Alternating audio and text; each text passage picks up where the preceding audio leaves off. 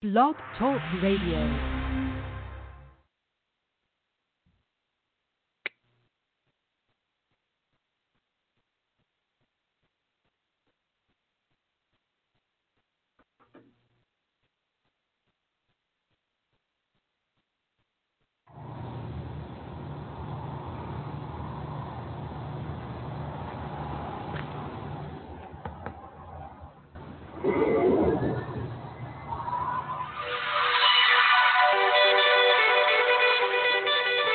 Lay, dirt, yeah, Haters in the building, nigga. already the show goes on all night. Every morning we dream so long. Anybody ever wonder when they would see the thunder? Remember when you come up, the show goes on. Alright, already the show goes on all night. Every morning we dream so Hey, what's up, everybody? Matchup Zone here on a lovely Saturday morning. Today, DJ John Hunt, I'm Kevin Owens, and today we're joined by someone really cool, Dre Baldwin. Dre is a author, and he's pretty much going to be a person that I'm going to personally hijack the show with, and I'm going to just ask him personal shit the entire time because he's pretty much what I want to be. Very successful after playing overseas for a while, and then turned his career into written over 21 books, TED Talks, podcasts, motivational speaker. This dude is awesome, so I'm excited. Plus, he's a Philly native, so that should be a lot of fun. All right, What's Kev. up? I'm inviting Dre right in. There he is. We got Dre on the line. What's up, Dre? How are you? Good afternoon, gentlemen. How you guys doing? I'm doing great. We're doing good. So first, Dre, I'm just going to tell you right now, what you are is like what I want to be.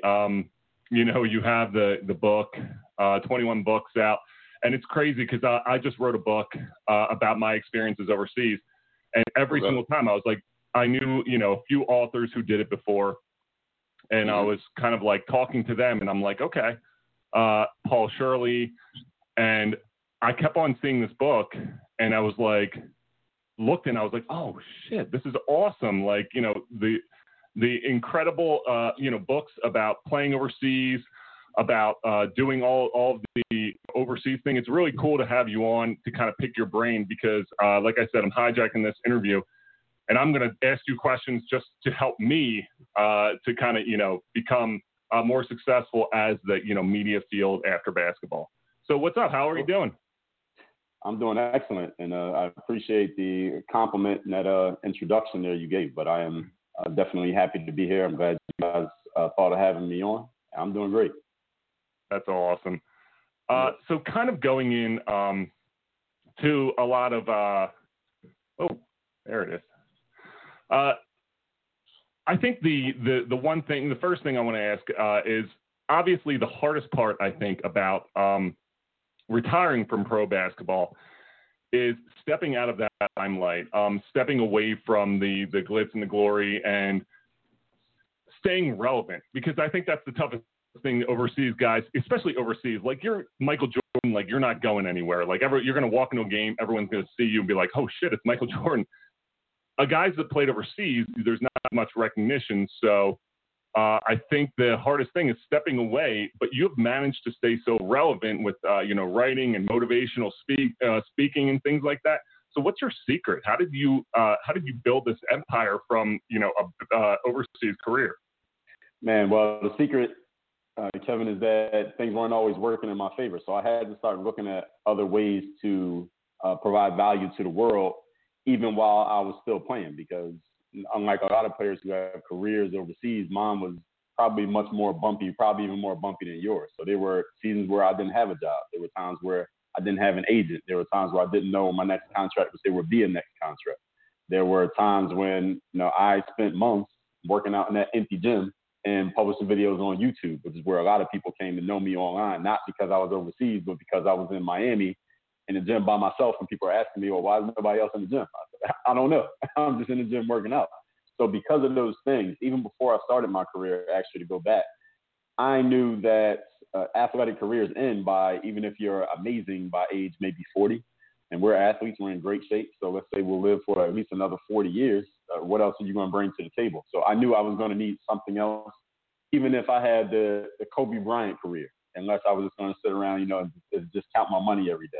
But, and the other thing was, if this doesn't work out, and there were times where I didn't have a job. I mean, as soon as I graduated from college, I didn't even have a job. My first year, I worked at Foot Locker and Valley Total Fitness. So there was no guarantee that this was even going to work out. So I'm asking myself, okay, what other skills do I have? What other skills do I bring to the world that will be marketable, where I can at least have some type of kind of life that I want to live? Because I didn't want to work a quote-unquote regular job. I went to many interviews. I worked a couple regular jobs, and I knew I didn't like it. And I had seen the adults around me growing up. They worked regular jobs. It didn't seem to like them. They did not seem excited to go to work, and they still didn't have any money. So I'm like, okay, I don't want to do that. So I just knew I needed to figure out what else could I bring to the table. And luckily enough for me, the internet came of age at the same time that I graduated from college. So that was a stroke of luck, but I was at least visionary enough to take advantage of it.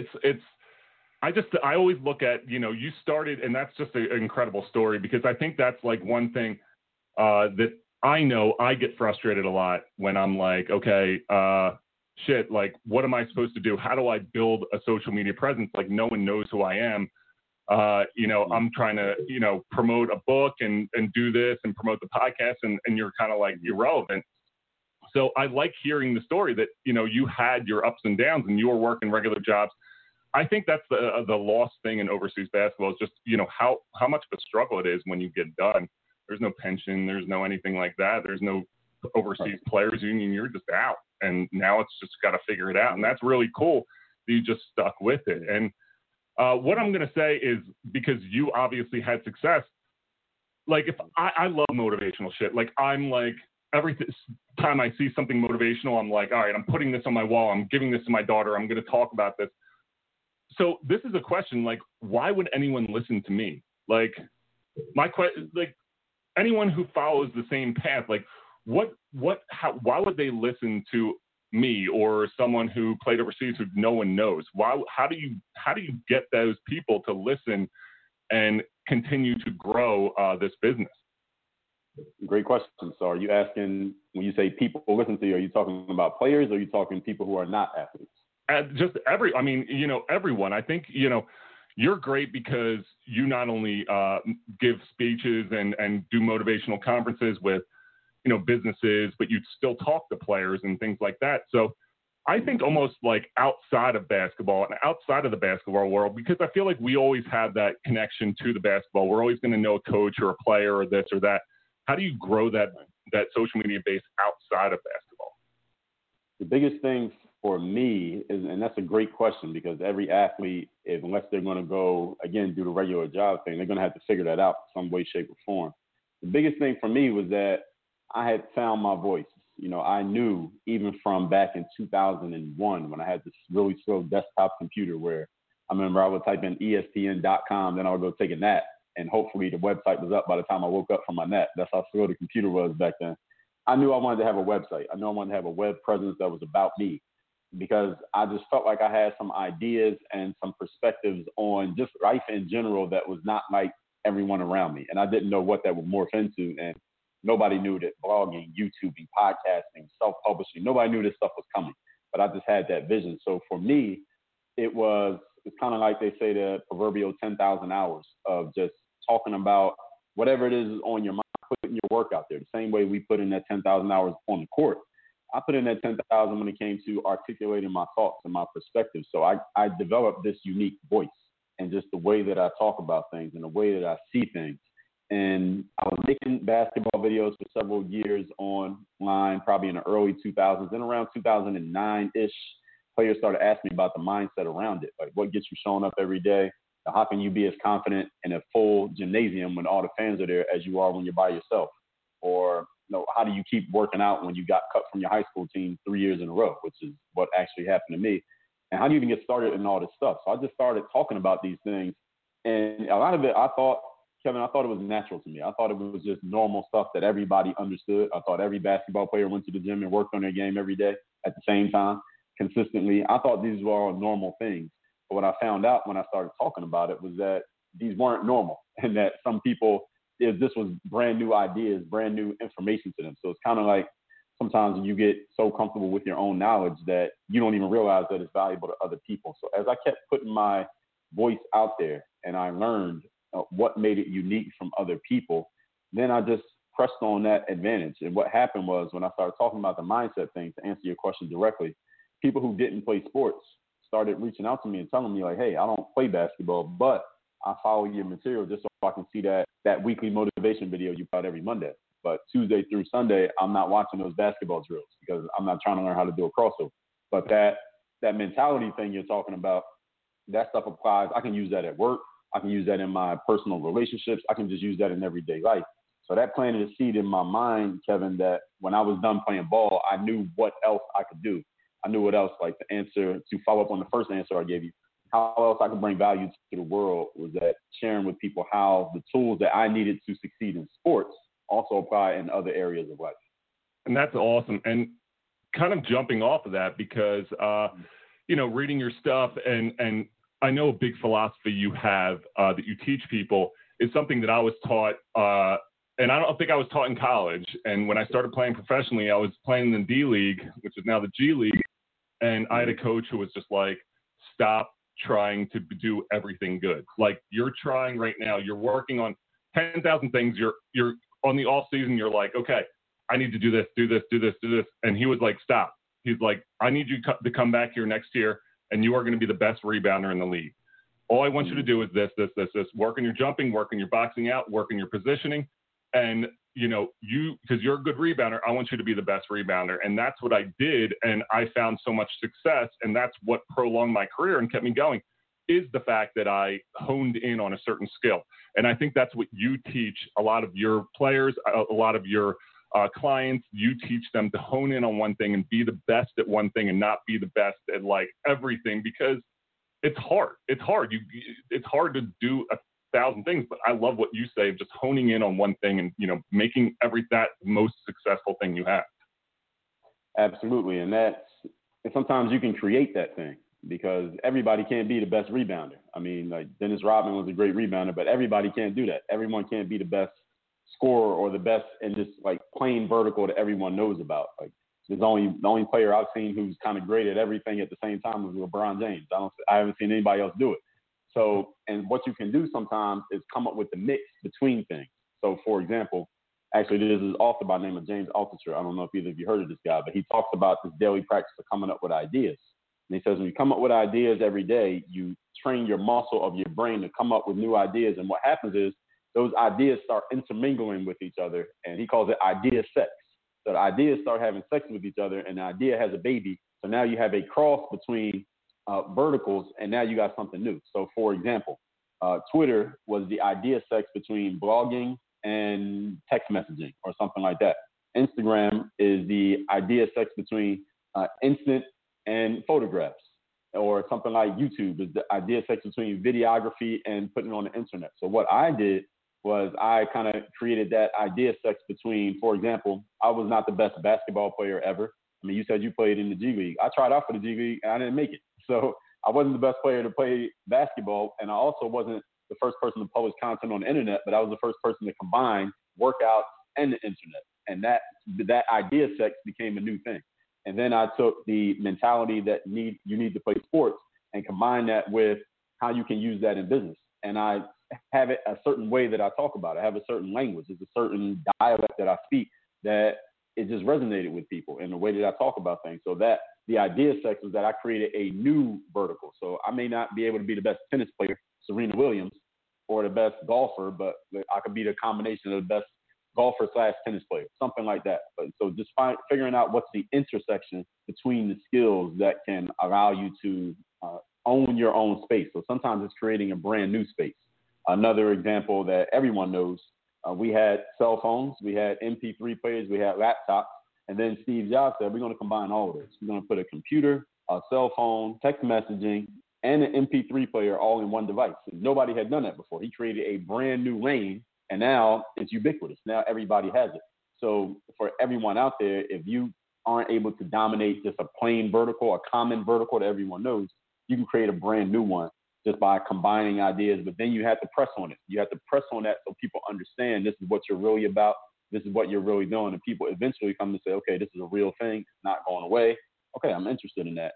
And it takes a little bit of time, but you have to be willing to stick to it and keep working on that thing, similar to what you said. And I love that. And, kind of going back into your playing career, I love anytime I see a guy who started out, high school, was trying to get better and better, and then goes to college and got better and better, and then goes on to play pro basketball, because there's so many people who are so good at high school and then they suck the rest of the time. And then you're like, you just start surpassing them. And that's like my favorite, because that's what kind of player I was. So kind of take us through. I know you played at Penn State Altoona. How do you transition from Penn State Altoona to overseas basketball? Well, I mean, going to that school, being a D3 school, I had walked on at a school that was actually only like provisional D3. And at the time, you can only play 2 years of sports.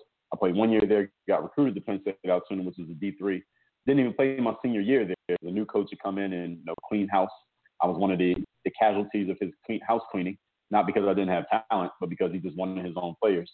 And graduating from college, I just knew that I didn't want to, as I mentioned a few minutes ago, I didn't want to work a regular job, because every example I saw of people who did, they weren't excited about it. They never had any time, and they never had any money. So I'm like, what is the actual goal of doing it? I didn't want to do it.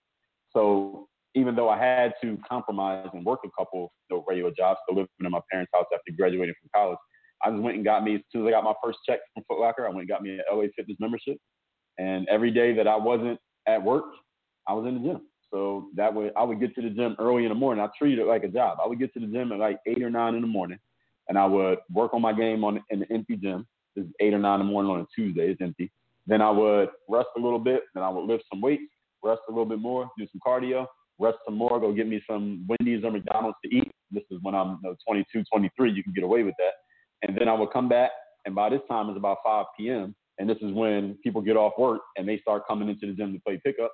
And I would play pickup at night. So I would literally be in the gym all day, just working on my game and just keeping my game sharp and looking for that next opportunity. So my transition period was that, and I knew that the only way I was going to get on playing pro, being that I came from a D3, nobody knew who I was. I was a nobody in the professional basketball world. I was pretty much a nobody in the college basketball world.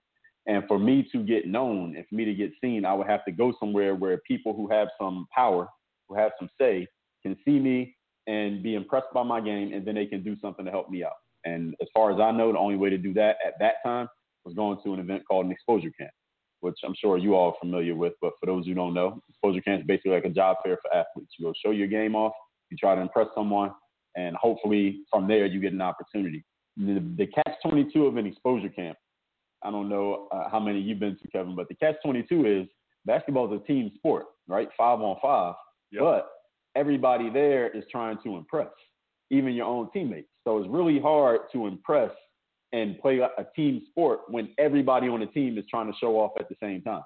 So when you watch the NBA games, there are players who are sacrificing. They're playing a role because they know that's going to help the team because they already have a contract. They're getting paid either way. But at an exposure camp, everybody's trying to show how good they are. Nobody wants to sacrifice. Nobody's setting the screen. Nobody's giving up their body. Nobody's being selfless to let other players get the points because everybody's trying to show off because they all paid $300 to come to this camp. So luckily I was able to walk that balance, and I impressed at that exposure camp. I got a scouting report from there. I got the footage from there, and I started shopping myself because I didn't get signed off of the exposure camp, but I got good footage and a good scouting report, and I shopped myself around to basketball agents because as far as I knew, that they were the go-between between the teams and the players. And I found me an agent, and that agent said he would represent me, and he's the one who actually helped me get my first contract. So I remember the day I was still working at Bally Total Fitness after the exposure camp. This was around June 2005. Then in August, 2 months later, that's when the agent hit me up, let me know the team wanted to sign me. And I remember going to Bally Total Fitness and telling the manager I just signed a contract to go play overseas. He just shook my hand and said, good luck. And that was it. So that's how I got started. That was my transition period to getting into overseas.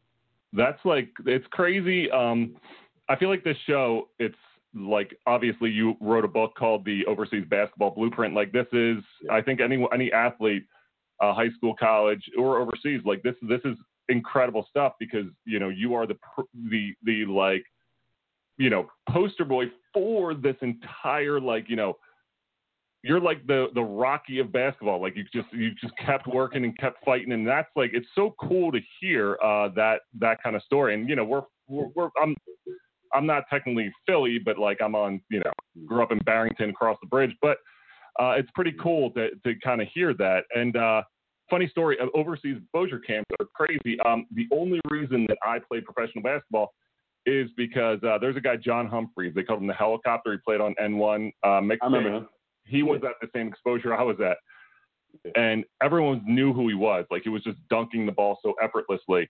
And we ran a drill where it was like the chase drill where like, I'm like behind him and I have to go up and try to block the shot. And I swear to God, the dude in front of me stopped and tied his shoes when he saw that he was there. I was like, shit. And I just was like, fuck it. Like I'm going.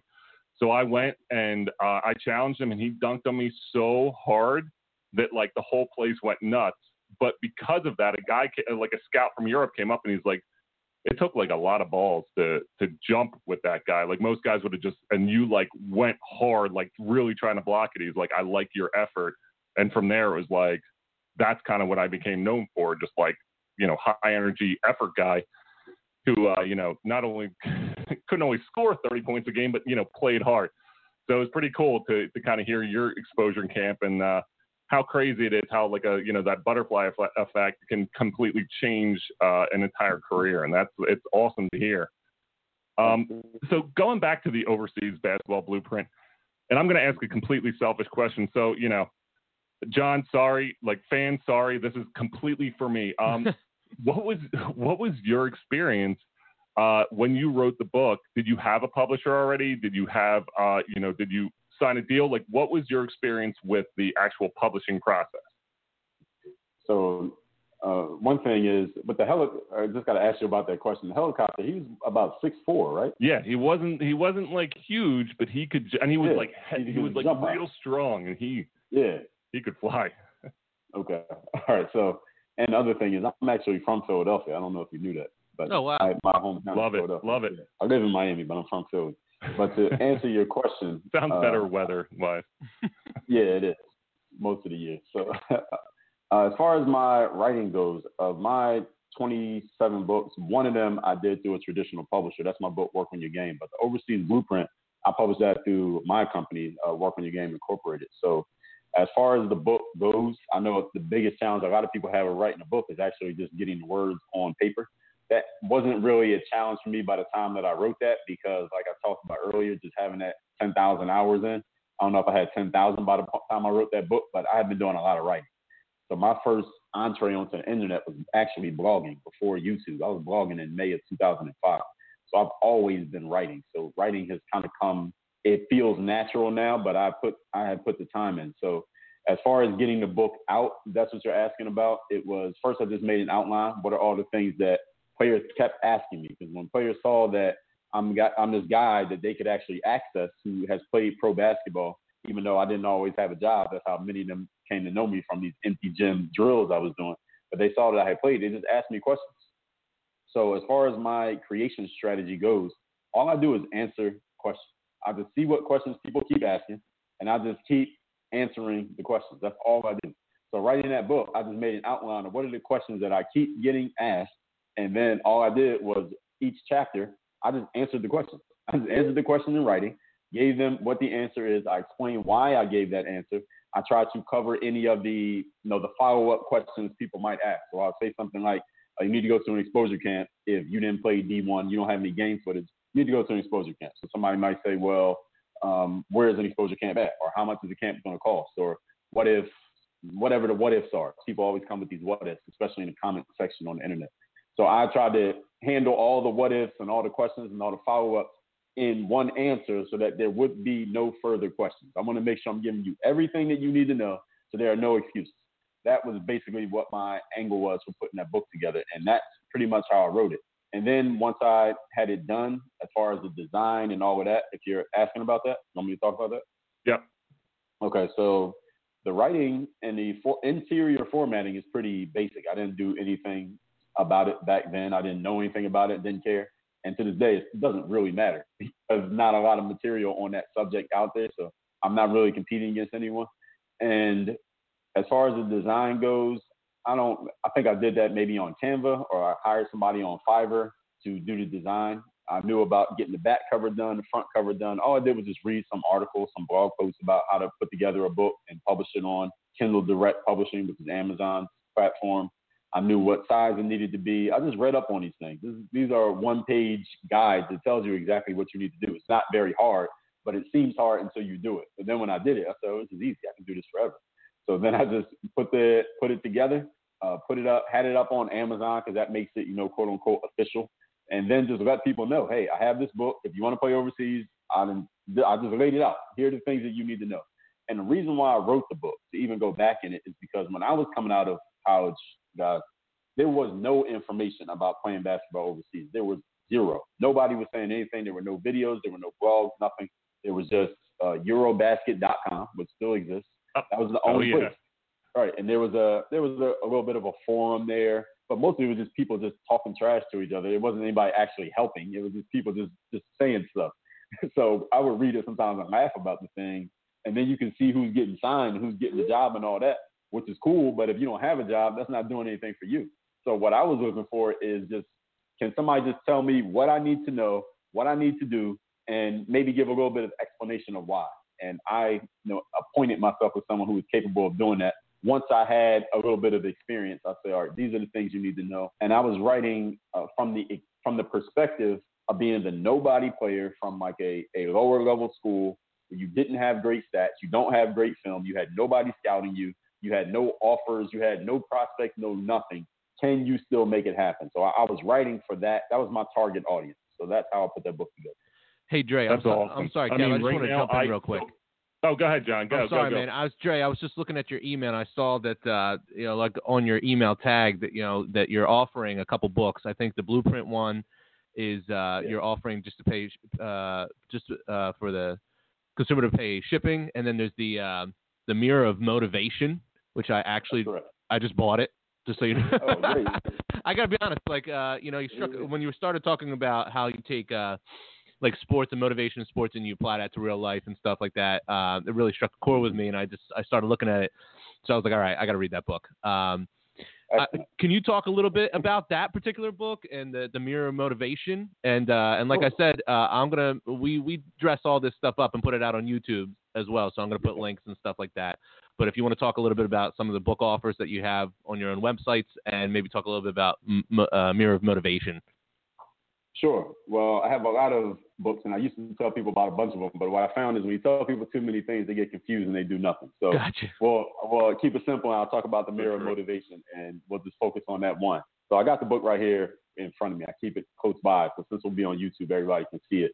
The reason why this book is a book that I usually tell people about this one, even over the overseas ones, because how many people want to play basketball overseas? Not that many. It's a very niche audience. But I tell people to get this book of mine first. This is where you should start, is because, and the subtitle of this book is The Self-Guide to Self-Discipline. Because my whole philosophy these days is called Work on Your Game. It's based on 4 principal tenets. Number 1, discipline, showing up every day to do the work.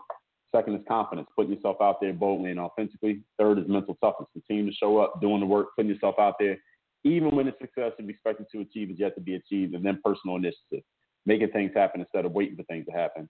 And the reason why I start with this one being the self-guide to self-discipline, that's the first principle, is because who is going to listen to a show like this, you have something that you're looking to get, something you're looking to achieve. You want to go somewhere. People don't listen to podcasts or informational shows of any type unless they're looking to get something. They want something they want to do. And most people understand that you have to give something to get something. You're not going to get something for nothing in life. You have to put some effort and time in. The question that most people do not ask, though, this is the third key question, is, who do I need to be? What type of person do I need to be? How do I need to approach life? How do I need to see myself when I look in the mirror? What kind of energy do I need to have? How do I want other people to feel about me when they encounter me, when I walk into a room? What I want the conversation to be about me when I'm not in the room? That energy determines a whole lot of what you do and how you do it, which determines the type of results you get. So when people ask me, how can I play basketball like, people say, how can I dribble like Kyrie? How can I have the Mamba mentality like Kobe? You don't have to become, Kobe's 6'7" and have a 40-inch vertical, and you may not be able to be Kobe, but it's the mentality, it's the way that he looks at the game, the way that he looks at himself, the way he sees himself, or any player or any person, period. When you can assume their mentality, then your actions are going to create different results. So what I tell people is when you affect that, the whole process in life is be, do, and have. Most people in life think about what they want to have, then they just start doing stuff, right? Working hard, grinding, hustling, no days off, team, no sleep. Now, we see these things on social media all the time, but I've known a lot of people, and you guys probably both do as well, people who work all the time, yet they don't get the results that they want, even though they're working really, really hard. So what's the problem? Is there something wrong with them? Is there something wrong with their strategy? Do they have the wrong goals? No. The problem is they have never asked themselves, who do I need to be? And everyone who's listening, I know it's a long answer to your question, but no, I love it, man. Keep going, dude. All right. Everyone who's listening has had a situation in life where you were trying something. You felt like you were following the right strategy, the right plan, the right process, right everything, but it wasn't working. You weren't getting the results. And then all of a sudden, for whatever reason, your energy changed. Maybe you became more confident because somebody told you something. Maybe you became angry because you just got mad and frustrated over the situation. Maybe you became focused because someone told you, hey, here's what you need to change. This is a little thing, and that'll get you the result. Maybe you saw someone else achieve the outcome, and it gave you more belief that you could do it. What changed is your energy, your being changed. Then you went and did the same thing you've been doing for the last 3 months, and all of a sudden it worked. All of a sudden you got a different result. That is because your being changed, your doing did not change, the result that you wanted did not change.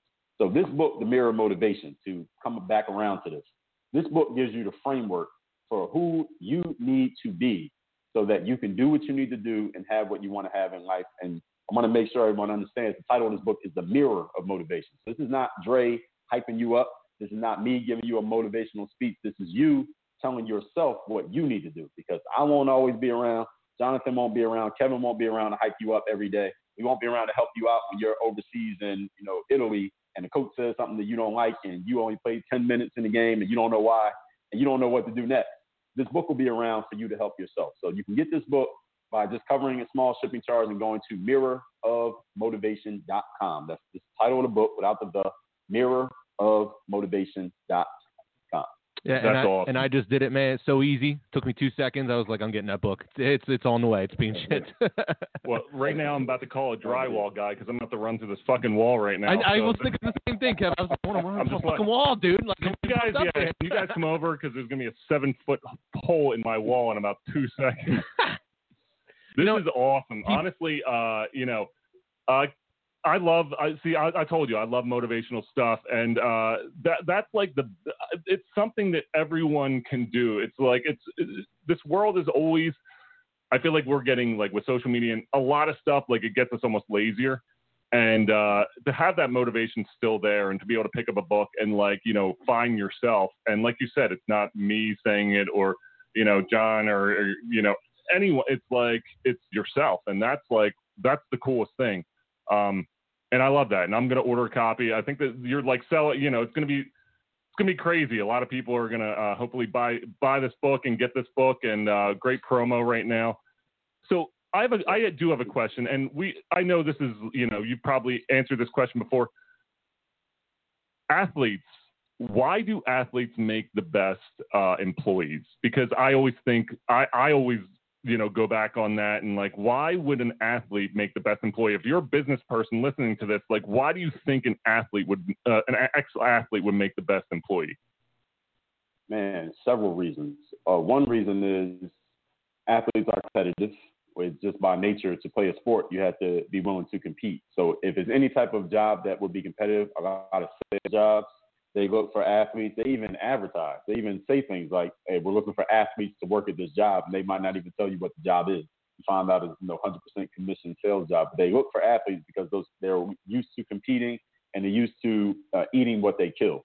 Another reason why athletes make good employees is because athletes understand a performance culture in the sports world, especially when you're talking about playing basketball overseas, or if you're on the fringes of any professional league like NFL, when you're a practice squad player or you're at the end of the roster on an NBA team.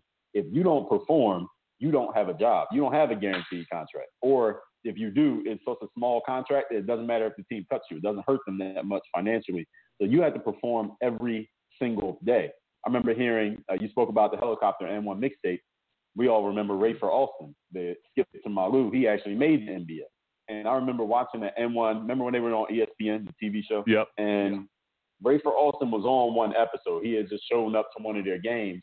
And this was around the time where a lot of the N1 guys were starting to get big headed. They were starting to say, man, we can play in the NBA. If Skip can do it, we can do it. And they had Skip in like one of those just talking to the camera by himself. And he said, these guys don't even come up to me and ask me what I did to make it because they just think they can do it because I did it. And then he said this is a key thing I heard him say. He said, these guys don't understand how hard it is to be the last guy on the end of the bench of an NBA roster. They don't understand how much work it is to be the worst player on the team. He didn't call himself that, but to be the last guy on that roster. And the thing is, that performance culture, and when you go into a job, you'll understand you got to show up and deliver every single day. And if you don't deliver, you could be out of a job because a lot of people don't understand that when we talk about overseas basketball in the NBA, a lot of people don't understand the overseas basketball world, let alone have they ever seen a game. If an NBA roster is 12 people, players 9, 10, 11, and 12 could easily be replaced by somebody playing overseas. Oh, easily. Yep. Easily.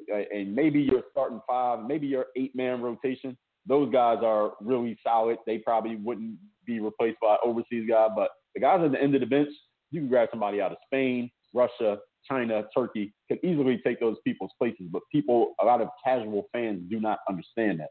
So you have to perform every single day to keep your job. And Kevin, you know as well as I do, overseas, you have a bad couple of practices. Right? You could be unemployed that fast. So that's the second thing is the performance culture. The third thing for why an athlete makes a great employee is that athletes understand discipline. It's just an inherent part of the game. Showing up every single day to practice, hearing the same stuff from the coach. You might have a coach who doesn't even speak English, but you have to act like you're paying attention to what they're saying when they're talking for 20 minutes. Yep. The same drills every single day, warm-ups every day. You could be the only American on the team. You're the best player on the team by far, but then you're not starting. You only play 15 minutes in the game. Your team loses, and you're like, all right, why the hell am I not playing? I'm clearly the best player in the gym, but I'm not getting in the game. I've had this happen, and the coach didn't speak English, so who am I going to complain to? And this is the discipline that you have to have as an athlete. And the last thing is just athletes have that commitment. I mean, to be an athlete, you have to commit. Especially in the basketball world, less than 1% of people who pick up a basketball ever get a chance to play professional basketball. And if you're not committed to that job, you're not going to make it. And no matter how much, maybe if you're super duper talented, maybe you can make it anyway. But most people don't have that level of talent. Players you see in the NBA making an all-star game are such a small percentage of the wider world of professional basketball even. So athletes, usually once they decide they're in on something, they'll be around. They are not going to flake out on you. They're not going to ghost you. They're not going to just disappear. They will continue to show up as long as they see some potential for themselves to grow and advance at what they're doing. I love it. I totally agree. Just talking about overseas and like the last guy on the bench is so true. I know, my experiences of working out, trying to get into the NBA and trying out for different teams. There was times when I was like, holy shit, I'm a lot better than this guy, but I'm 27 and he's 21. Right. So like, they're like, oh, potential. And I'm like, but I'm better than him now. But I get it. It's like a crazy thing, which is what I like, about overseas basketball becomes, and, I like how the G League has really started stepping up and actually having it be an actual minor league system. Because I do think, like you said, not all the time are the 400 or so best guys in the world playing for a specific roster. It could be a lot of these guys overseas are just as replaceable. And you talk about, the top 5 to 10, those guys are the best in the world. But when you start getting to that, like 12, the guys on injured reserve, it's like, damn, they might be rookies, they might be young. So I think that also like guys everyone thinks playing overseas is so easy. I've talked to a lot of people like, I think I'm going to play overseas basketball. I'm like, what the fuck? Like, oh, really? Right. Like, it's just like they're dude, this is I'm so going to hard. join LA Fitness, right? Yeah. Like, it's that simple. Yeah, like, so, oh, I'm just going to go, jump through a hoop. It's like, no, dude, like you have to really work. And I think that's why I started this podcast is to kind of show overseas basketball, to talk to guys like, you, Dre, and, a lot of guys that played, to show like the work that it takes to get in there. And also to just kind of share some stories and like, shoot the shit a little bit. I think it's like fun to have all these guys that you have this common experience with, and guys can listen to this podcast and be like, oh shit, like, I can do this, or I'm picking something up from here or here, or this show. So that's why I love doing this. And you're like inspiring, because I'm trying to hone in as I'm going through. I'm like, all right, let me jump on the next question. I'm like, oh shit. And I start getting sidetracked. Like, how can I make myself better in the middle? I'm like, oh shit, I got to focus. So it's like, I've written I like 4 that. things That's down so in my good. own journal over here already. Like, I'm like, oh, I got to remember he said that. All right, now I'm going to do that, Meanwhile, I'm planning the next 2 years of my life. Yes. I'm just like, oh shit, I need to make sure I get this done. I do love, your books and your just approach. You are brutally honest. And that's a cool thing. And that's something that, kids these days are like, huh? Like old school, like we grew up, people being like, you suck, do better. And you're like, okay. And like now everyone's like, you're awesome. And they're like, I know. So it's like, I like that brutal honesty that you can kind of give. That's kind of a lost art with like coaches, because players these days, they don't want to be told that they're not the best. And I love your brutal honesty with that. So, do you see that being a success, like with the guys that you work with basketball wise, when you're like, dude, brutal honesty, do some kind of shy away a little bit from that, So what's the word I'm looking for? Toughness. Yeah, to answer that, I have friends who are college basketball coaches, and I ask them these questions. I ask them, I say, how can you talk to players these days as opposed to how our coaches talk to us? Players that I played with in college, and they say, yeah, you have to talk to them differently these days. You can't tell them what our coaches used to say to us, because they will not accept it. They won't take it.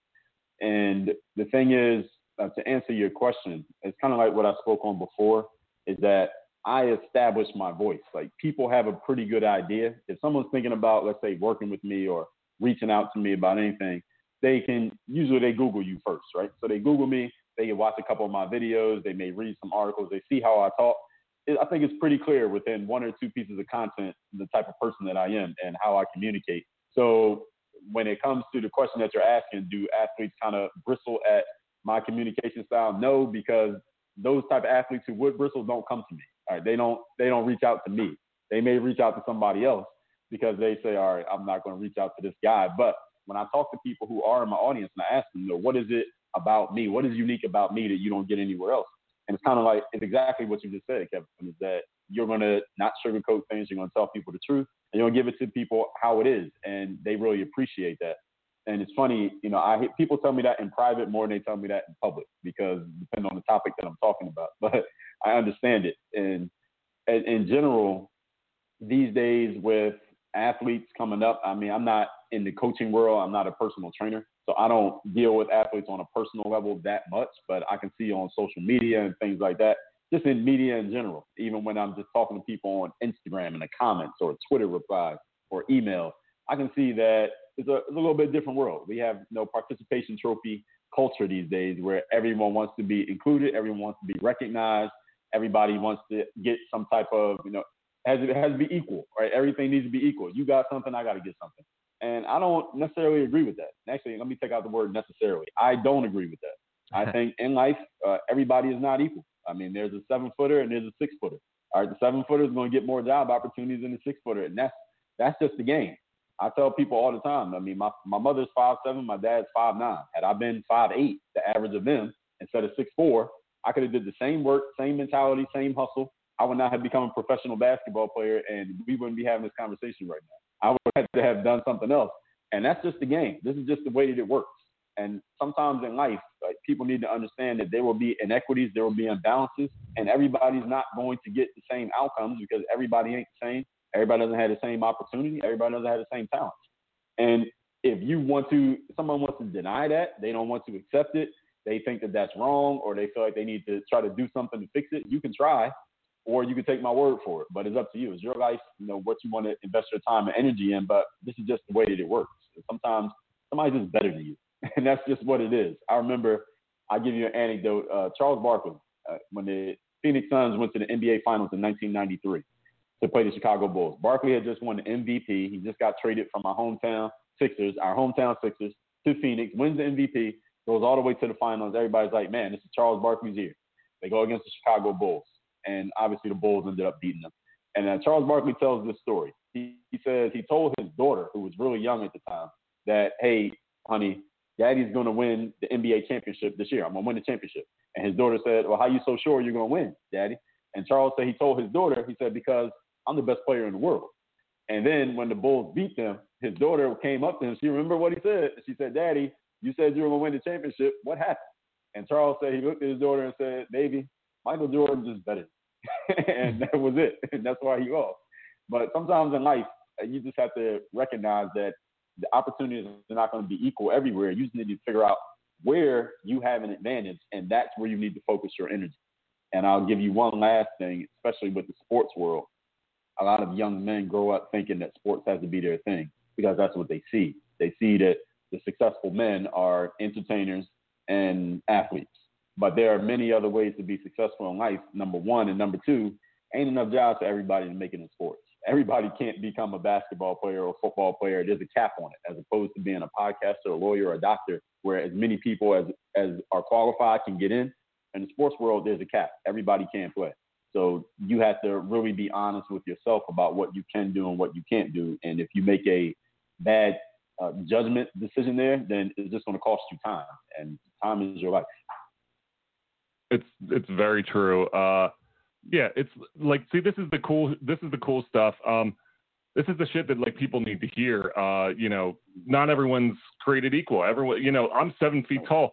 If I wasn't 7 feet, I weighed 195 pounds my freshman year in college as a 6'11" dude. It wasn't fun. I got pushed around a lot, and I think that's when I started developing the mentality, like, I need to do something. And it wasn't until I actually started lifting weights and I realized that as I got stronger and I could, go in there and dunk on people, I was like, oh shit. Like, it's like a realization, and it changed my life. It changed how I played the game. Because, you're talking about college coaches. Like, I think, and I'm going to say the P word, because I know this is an offensive word. So I'm going to say the P word, but I've never in my life, my college coach called me that more than anyone else in the history of my life has called me that word. I was like, oh my God, like, because it was true. Like, I wasn't tough enough and I had to kind of get stronger. So, like you're saying, like, you have to handle it different than it was handled back in the day. Cause that word was just like, that was the go-to. Like, Kev, I can't, like, I've only known you as like a giant walking around a middle school, you know what I mean? Like, so I cannot imagine anyone calling you that word. Yeah. It blows my mind. As muscles make you tougher. They don't make you smarter, but they make you tougher. Right. And something interesting, and back in our day, you both were around before we had phones, right? Before we had social media. Yep. And someone says something to you that you didn't like. You didn't have that many different avenues to go elsewhere. You were basically there with those people. You were there at that school with those people, with that family, those friends, and the people in your neighborhood. You couldn't go anywhere else. Nowadays, if a player hears something that they don't like, they can get on their phone and they can talk to anybody in the world. They have all these different communities and pockets that they can get involved with. Whereas 20 years ago, even, it wasn't that long ago, 20 years ago, you were pretty much stuck where you were at, and you couldn't see what was on the other side of the fence because you didn't know there was a fence. You were just where you were at. So I think that's another thing that plays into what we have these days. It's so true. And kind of like, again, very selfish of me. When you're talking about the amount of hours it takes to create a successful book, and you've written 21 books. That's crazy. And I that's what I want to, like, I love the motivation because now I wrote a book and I finished it, and it's right now in the publication being shopped around. And the one thing that I thought is, like, even now, like, I will go back into that book, even though it's being the treatment's done, the transcript, everything's being shopped around. And I'm still like, this sucks. And like, it's just that motivation of just like, I need to just let it go. And I think that's something that I struggle with personally, of just like I'm like a perfectionist. I'm like, this isn't good enough. This isn't good enough. This isn't good enough. And that almost overcomes like, the success that I could have, because I'm like, I'm not going to do this until I'm perfect at it, as opposed to being like, you know what, give it your best shot, put it out there and see what happens. And I think that's why, when you're talking about social media posting, I'm like, I can't post anything because everyone's going to be like, this is stupid. Shut up. Like, no one wants to hear you. And I'm like, so I think you're giving me motivation to kind of be like, you know what, I step up my game on social media and things like that. And it's really cool to talk to you because, you're so successful.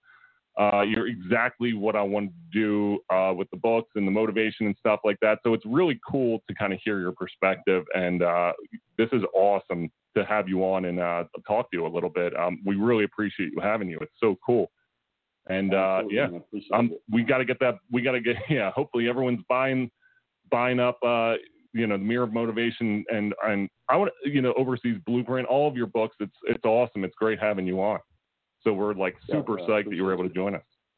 And I appreciate you having me on. And one thing I can tell you about the books thing is sometimes that thought crosses my mind, even me. I think it does to every author. Like when somebody says to you, hey, I just ordered your book. Now I'm like, all right, I hope the book is actually good. So when they read it, it lives up to what they thought it was going to be on the sales page. So that does cross your mind. But I remember I heard an author, Bill Simmons. Y'all probably know Bill, sports guy with the Ringer. He talked about it when he writes his books. He did the book of basketball. He said it's kind of like sending your kid off to college. I mean, you raised them for 18 years. You taught them everything you taught them. Now they're going to go to school. Whatever they're going to do, they're going to do. Now you're sending them out into the world, and whatever happens, happens. Nothing else you can do. You can't just keep going back and chiseling down everything that you think needs to be different. You just put it out there, and however it is however it is. And as far as with publishing, period, on social media, everything comes and goes. So I don't even really think twice about things on social media, because once you publish it, you publish something on Instagram and people love it, but the next day is old. Right now, we need something new. You publish something on Twitter, 20 minutes later is old. So just letting things go. And in general, man, just being an athlete and the fact that you were able to take your experiences and your knowledge and put it into a book is a great thing, because I think a lot of people want to write books. Every time I tell people I've written a book, they say, man, I wish I could write a book, or I want to write a book, but they never actually sit down and do it. So you actually did it. So you put yourself in a very small group of people who actually went and got it finished. And then when you get it into your hands, that I think that's going to be another big moment for you, just to know that you did it. I totally, this is like, Dre, like, honestly, how much do we owe you for the therapy session? Because I'm like, I feel like I'm like a better person today than I was about an hour ago. And it's really cool. Like, you really have a gift with, with your motivation, and you do, like, even just speaking to you about all of your experiences to hear. And I'm glad that we were able to kind of have this time to talk to you. And anyone listening, it's great to kind of, see how successful. It doesn't matter what stage of your life. I'm 40 years old. I went through basketball, and that's like my biggest thing. I went through basketball. I was like, I'm the shit. And then I retired from basketball, and it's like, I suck. And I'm like, all right, let's just bounce back this life. But I think that's, like you were saying with athletes, I think that's the way that we always are. It's always like, you always want to better yourself. And like, that's one thing that I like appreciate, you with your motivation, because it helps better, even as you go through and you're not in the limelight anymore, to continue striving to be successful, continue striving to always be your best version of yourself. And that's so awesome to have you on and actually have our listeners, hear your story and all your success. It's great. Thank you. I really appreciate that. And I think it's a great niche that you all have here for athletes to figure out what they're going to do next. A lot of athletes don't even consider it until they're done. And they wake up the day after their career's over, or not even knowing their career's over, wondering what to do. So it's definitely needed. There's a void in the marketplace for that. I love it. Totally true. Again, Dre, thank you so much for hopping on today. We'll be in touch. If hopefully the book will get published and put out, and I'll definitely shoot you a copy, and would love to, see what you think. My book is completely different from yours is very motivational, and mine is just like the crazy, wacky shit that I went through playing overseas basketball. It's like almost like a comedy. Like it's just me being like, what the F, like the entire, like for 200 and something pages. So, Right. but it's a lot of fun, and I really, I appreciate you guys. If you're listening, check out Dre Baldwin. Check out all his, his books, his TED Talks, his motivation. Follow him on social media and get those motivations. It's going to help your life tremendously. Dre, thank you so much for joining us. Of course, thank you. You got an audio version of that book? Did you record it? No, I didn't record it yet. I have everything to record it. I probably need to do that. Yeah, all books are big nowadays. Yeah, you should definitely. that's like a main thing that I listen to. Have you done audiobooks? Do you record all your books? Yes, all of them. Really? That's awesome. Yeah. All right, I need to work on my Yeah, we gotta get on that too. Kev. I feel like I get a little sloppy with how I talk and just be like, oh, people are like this. We'll hire someone out. We'll hire someone out. We'll hire a talent. Yeah, 4 hours of you talking. My God. You know what helps with that is if you get a book that you like Mm-hmm. and read that one out loud. Oh, that's a good one. I like that. read See, somebody else's like stuff tips out. and everything. Dre, I'm like my success on this book is going to be pretty much in your hands. Thank you so much. Well, I'd be happy to say I played a small part. Awesome. Thanks so much, Dre, for coming on. Thanks, guys, for having me on. All right, take it easy. Thanks, buddy. Dre. And, Dre Baldwin, thank you guys so much. Thank you guys so much for listening. John, that was awesome, man. Dude, I like I said, as he was talking, I just looked on his like we emailed a few times to get him all set up today, and I was like, well, all right, so let me check out what this is on his thing. I just wanted to learn a little bit about him, and like I was like, man, all right, this is an incredibly good deal. And I just sort of like, people go through stuff in their lives, and I was like, this applies to me, this applies to me, this applies to me. Yeah, I'm going to buy that book. You know what I mean? And then he started talking about it, and I was like, oh my God, I can't wait to read this thing. So. Yeah, some really good stuff. And when you said you wanted to run through a wall, I was about to like say that on the mic. I was like, dude, I feel like I want to run through a wall. This guy's he just incredible speaker. He gets it. You know what I mean? He gets it. Yeah, I took a voice and diction class in college, but I feel like I have like a weird accent and I have a weird voice. It's like very Ray Romano-ish. So I do need to if I want to get the audiobook, I need to like really work on my diction and get that out there because like I said, like I hate hearing myself talk. Maybe other people enjoy it. Obviously we have a podcast. So if disregard that last comment, actually keep listening, guys. Like, oh, you hate hearing, I kind of hate you hearing you too. It's funny you said the Ray Romano thing and I never thought that about you, but now I can't think about anything else. There's nothing else I think about. Someone told me that one time and it was then from every point that I've spoken from that point on, I think I was like, shortly after college, I was like, oh shit. So every time I open my mouth, I'm like the fucking woolly mammoth from what's that movie? Ice Age. Ice Age. Yes, sir. And I wasn't even going there until you said it, man. Now, so everyone's going to be like, oh shit. So if you're listening, yes, I voiced the woolly mammoth. So if Ray Romano can voice like Ice Age 6, however many there are, I think I can, I think I can audiobook the book and we'll work on it, man. Going. I love it. It's awesome. Well, John, you rock. Thank you so much again. Yeah, man. DJ John Hunt, on the producing. And I will say, you're every time you're asked to do more. This time, we're like official. Like I need to get a headstock and stuff, or like the whole entire picture and stuff of our show for our, like what do they call it, masthead, whatever it is at the bottom where you sign your name, because we're chatting with Dre and his producer, and we're like kind of like, oh well, John's like, I'm the producer, I'm gonna start, and like you're sitting, it's like, wow, we need to really. Well, it's been cool. It's always been like a dream of mine to get into this type of thing. I almost went into communications, ended up going in to be a music teacher, but communications has always been a passion of mine, and it was neat to talk to, because I don't know if we said this on the show at all. It's something I want to talk about, the fact that people are coming to us now and saying, hey, I'd love to be on your show. So if anyone out there knows someone that's looking to get a plug or whatever, just contact us, at the Matchup Zone, and we'll talk about it. We'll get you on. And my crippling lack of confidence too is I'm just like, what? Wait, they want to get on the show? Like, and it was just kind of like, oh, why? Like, what, why? Huh? But it's pretty cool. I'm loving it. Yeah, I'm loving the show. I'm loving doing this with you, John. It's a great time. Yes, so, sir. Again, we apologize for the delay. John and I both teach at the same school. And, you know, it's September, man. COVID, it's been a trying month. So we're glad we're whatever that back is. and yeah, now we're kind of get back on the schedule. We're kind of in a routine now, so we'll get back to it. So we appreciate you guys listening. You guys all rock. DJ John Hunt, thank you so much again. Yes, sir. I'm actually going to DJ right now. Nice. I'm running out the door to go do a communion, man. So Nice. You take the DJ work where John it comes, Hunt. Check man. him out, everyone. DJ John Hunt. Awesome. Doing the So kids again, party. thank you guys so much for joining us. We'll see you guys next week or, you know, next time, and we'll get another show going, and it's going to be fun. And thanks, Dre Baldwin. Guys, it's been awesome. Until the next time, peace out, keep it real, and we'll talk to you then. Skinny pants and some bands.